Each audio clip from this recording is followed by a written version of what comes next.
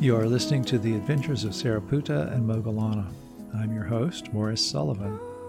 I'm going to talk to you today about why we practice. I get asked, what is the point of all this effort anyway? So we'll discuss that. But first I'll tell you how some of the fruits of Buddhist practice ripened for Sariputta. Once when he was staying with the Buddha at a monastery outside a city, a group of men were talking about him, and one of them was impressed with his tolerance. He has such incredible patience, he said. Even when someone abuses him, he feels no trace of anger. Well, there was a Brahmin nearby, a priest of very high social status. Because of his adherence to his traditional views, he was very skeptical of Buddhism, so he was very skeptical of what these men were saying. "Who is this that never gets angry?" he asked. They explained that they were talking about one of the Buddha's key disciples. "Well, I'm sure he can be provoked to anger," he said. "I bet I could do it." Well, they argued for a while until the Brahmin resolved that he would do something to make Sariputta angry in front of these men and embarrass them. So later, when Sariputta came into the city for alms, the Brahmin came up behind him and hit him hard on the back. Sariputta merely shrugged off the blow, and with hardly any comment or glance behind him, he just continued on his way. But as soon as he touched the great monk, this Brahmin was overcome by remorse. He came around in front of Sariputta and dropped to his knees, prostrating to him, begging his forgiveness. "Forgive you for what?" Sariputta asked. The Brahmin said, "I struck you to test your patience and tolerance and to defame you." Sariputta said, "Well, then, okay, I pardon you." The Brahmin asked Sariputta to come to his home for food. He took his alms bowl from him and led him to his house for a meal. But the men who had witnessed this assault were outraged. They picked up clubs and stones and went to the Brahmin's house, intent on punishing him. When the venerable Sariputta finished his meal, he came out, followed by the Brahmin. The men cried out that they were going to give this Brahmin what he deserved for hitting their beloved monk. Sariputta said, "Wait, stand back. Was it you he struck or me?" One of the men said, "He struck you, venerable sir, and he will pay for that." Sariputta said, "No, if it was me he struck, then any harm done was done to me. He has asked my pardon, and I have given it. So go about your business and leave him alone." When the Buddha heard about this later, he explained what makes one a Brahmin. Being worthy of high esteem doesn't come from birth or wealth, but from the ability to prevent the mind from being hijacked by attachments and hatred.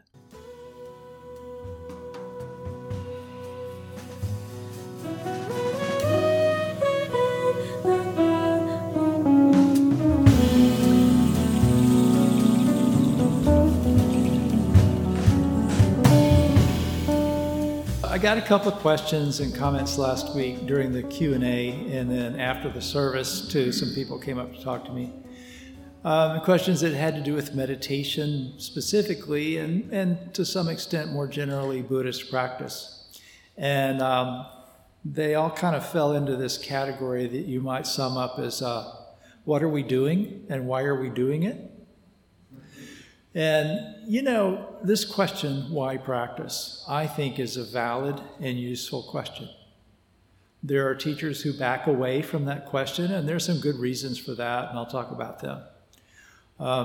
It's a mistake, for example, to sit down to meditate with an expectation about what should happen, what your meditation should be like. First, you're just setting yourself up for frustration if you do that, to sit in meditation with an expectation, for example, that some blissful state of mind is going to arise. You're pretty much guaranteeing that you're not going to have a blissful state of mind because you'll be sitting there wondering, is this it yet? And by expecting it, you're basically preventing it, more or less, or creating an obstacle to it. But maybe not. If you get that, then you can get really good at creating a certain meditation experience, perhaps. And then you're likely to get hung up there. There are more refined states that you can move to, but you can get stuck.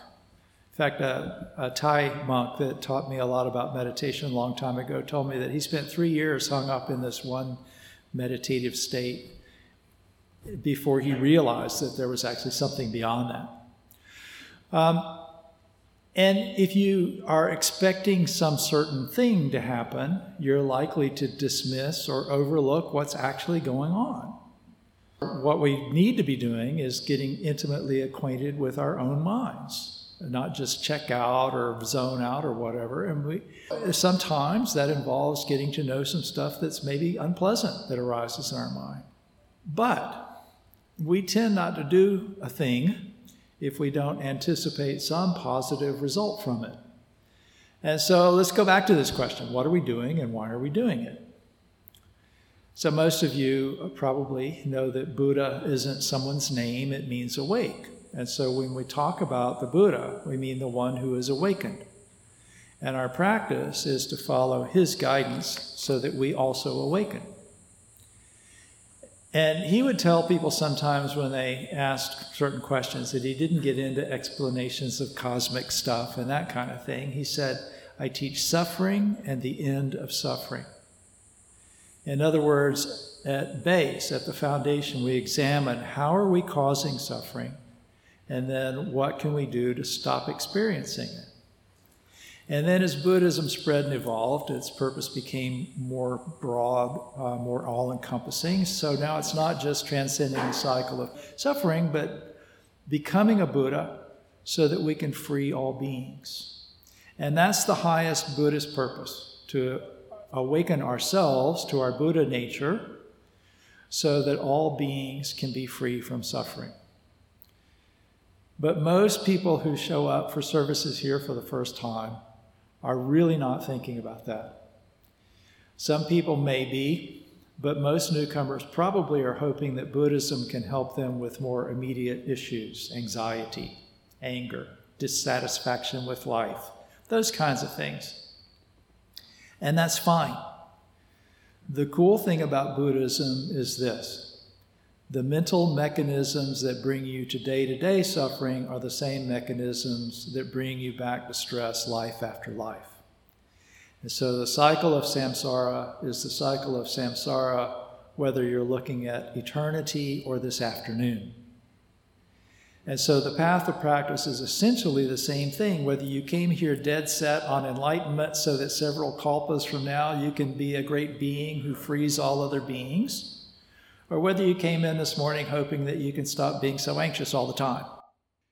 So I said something last week and just a few minutes ago about realizing your Buddha nature. And then someone asked me later, would you talk about what you meant by that? And I will, but I want to tell you a story first. So there's these things called koans that are stories that defy sort of logical understanding. And the first koan that people get if they're in one of the schools of Zen that work with koans is this one. A troubled monk asks Joshu, the master, does the dog have Buddha nature? And Joshu says, moo, which is not mooing like a cow. It's basically like, it's kind of like saying no, but it's more like not or negative or nothing. So we say that all beings have Buddha nature, meaning we all have the capacity to awaken. That's at its most fundamental, that's what that means. We all have the capacity to awaken. And so the koan is asking then, why did Joshu say moo? So I actually heard a conversation once between a student and a Zen master, a modern guy, one that I like. But he's pretty non-traditional. And the student asked him something about Buddha nature, and he said, well, he didn't say moo exactly. He said something more contemporary and quite profane, which I won't repeat in the Dharma hall. But it was the same thing. Don't get hung up on that. Sit with your stuff and deal with it. So I kind of think that that's what Joshu was telling this monk. Don't worry about whether the dog has Buddha nature. Sit with what's going on with you. So the usefulness, though, of the concept of Buddha nature is that this knowledge that the Buddha awakened and you can too. So now what does that mean? What does it mean to awaken? So we could probably fill a library with books analyzing Joshu's question about Mu, and we could probably fill a couple more libraries with books analyzing what it means to awaken. So I'm going to talk from personal experience because that's all I know is what I've experienced. And this is going to require some self-disclosure. It might not be particularly comfortable. But without going into any detail, through a combination of environmental factors and genetic factors, by the time I was in my teens, I was a mess. I managed to keep it together, in part thanks to people like my mom, and in part thanks to my interest in contemplative practices. I'd started trying to meditate and do yoga and things like that when I was about 13 years old. And so there were things that kept me from going completely off the rails, but by the time I was an adult and starting into the workplace and all of that, I had severe social anxiety. I was chronically depressed. I was physically a wreck. I was underweight. I kind of missed that part.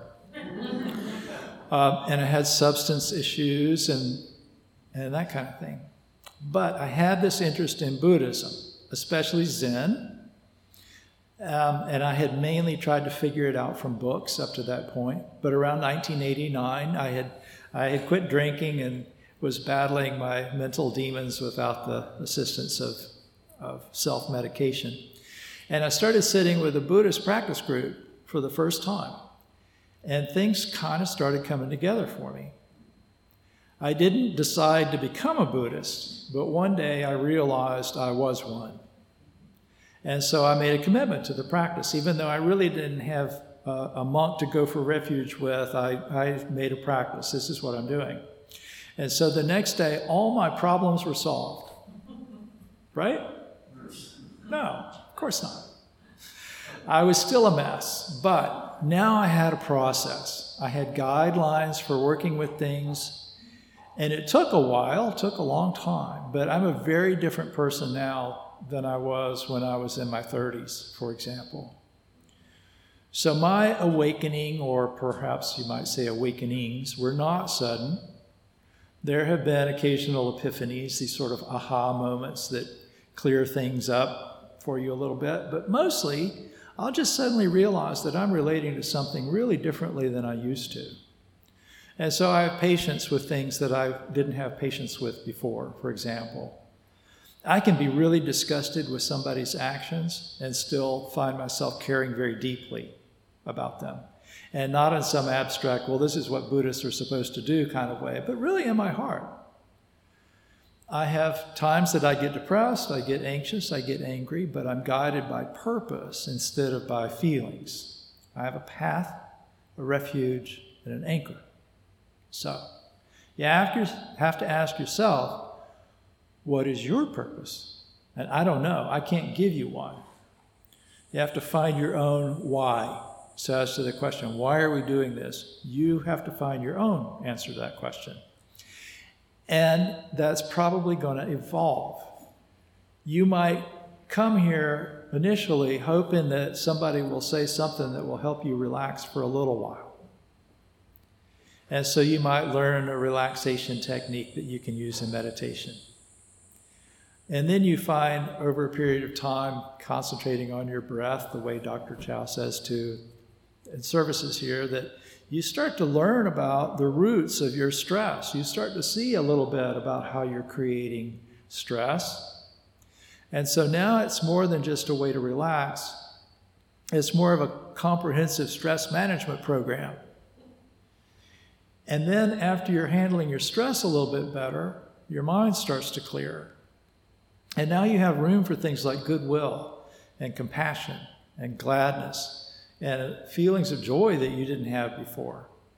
And so now you can have this deeper relationship with others and with the reality that you live in.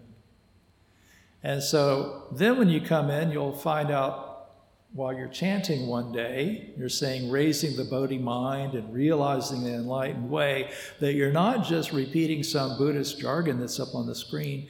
You are raising the Bodhi mind. You are realizing the enlightened way.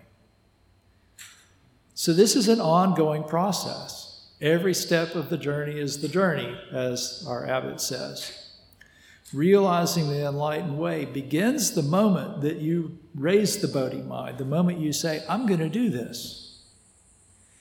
And so now what are we doing? We started out thinking we wanted to learn something that will help us relax, and now we're raising the Bodhi mind. We are becoming enlightened. We're not wanting to become enlightened. We are becoming enlightened. So let me see if I can find a more kind of nuts and bolts answer to the question. What are we doing here? What should we do during our 2 hours or so at White Sands on Sunday morning? And how does that relate to the other 166 hours in my week? So I'll focus on meditation, but that's certainly not all we do here on Sunday mornings. We pray, we sing songs about happiness, we listen to Dharma talks, we spend time in fellowship. All those things are important. Besides meditation, the path includes the intention to live an enlightened life, to refrain from causing harm, sharing community, things like that. But a lot of people come to Buddhism for the meditation. And training the mind, whether you do it, whether you're sitting on a cushion, watching your breath, or in other ways, is essential to the practice. I mean, that's basically what Buddha's practice is, in a nutshell, is training the mind. The Buddha said at one point, after he left home and went into homelessness to seek a way out of the cycle of coming and going, he said, I realized that some of my thoughts led to suffering, and some of them lead to well-being. And I thought, what if I were to let go of those that lead to suffering and develop those that lead to freedom and to well-being? And that's a big part of our process. The sixth factor of the Noble Eightfold Path is right effort, which means letting go of the mental activity that leads to stress and suffering and working to prevent its re-arising, and developing mental actions that lead to well-being and then working to sustain those. Seventh factor is right mindfulness, which means being aware of what the mind is doing from one moment to the next, and how we're engaging with what's coming up. And then the eighth factor is right concentration, which means keeping your mind resting on an appropriate thing, focused in an appropriate way. So perhaps greed arises, or attachments to harmful things, or hate, confusion, those kinds of things. You practice letting those things go, and you avoid nurturing the thoughts associating with them so that they arise less often. And there's also ways of cultivating goodwill and compassion, heartfelt desire to become enlightened for the benefit of others, and things like that. And those are the mental conditions that lead to well-being. So when we meditate the way we're instructed here during services, we keep our attention on our breath, and that helps develop our concentration. And then while we're sitting, all kinds of things come up. All sorts of things come into our awareness, thoughts and feelings and physical sensations and sounds. All that junk can come floating through your mind. And the practice is to notice that and either let them go, don't hang on to them, or let them be, don't push them away. It kind of depends on what it is. Some things you can easily let go. Some things are just going to be there, so you have to let them be there. In either case, you don't have to engage with them in a way that creates stress and difficulty. And when we don't do that, then that allows us to have some pleasant mental experiences. When we stop creating stress, we make room for things like bliss and joy. But this also develops our ability to be more selective in our responses to things that come up when we're not meditating, when we're not sitting on the cushion. Our mind creates less stress, and we become more resilient so that we recover more quickly from difficulties. So you're really learning to use your attention more skillfully. Our experience of life, I should be able to stop here, and at least 10 of you should be able to finish this sentence. Our experience of life has relatively little to do with our circumstances, and a great deal to do with what we pay attention to, with how skillfully we use our attention. And over time, practicing that way makes us available to things like a more authentic relationship with life, more openness to awe and the profound. So, where do you start? right here, right where you are. This is a path of practice. There's at least a few guitar players in here. If you want to learn how to play the guitar, the first thing you do is you get a guitar. You don't need to read a bunch of books about the guitar or study music theory or any of that stuff. You get a guitar and you start trying to make sounds with it. It helps to work with a teacher, practice with a community. You're less likely to develop bad habits. You get some guidance on what kind of things will actually help you, but you start with some basics and you go from there. And it's the same with spiritual practice. If you want to practice Buddhism, well, here you are. You're doing it. You showed up and you listen, and then you put what you heard into practice. And over time, you'll grow and you'll refine that. But for now, you're doing exactly what you should be doing. So thank you for your attention.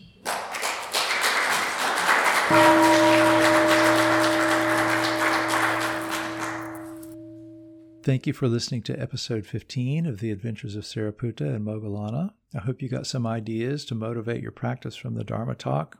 Now go save the world.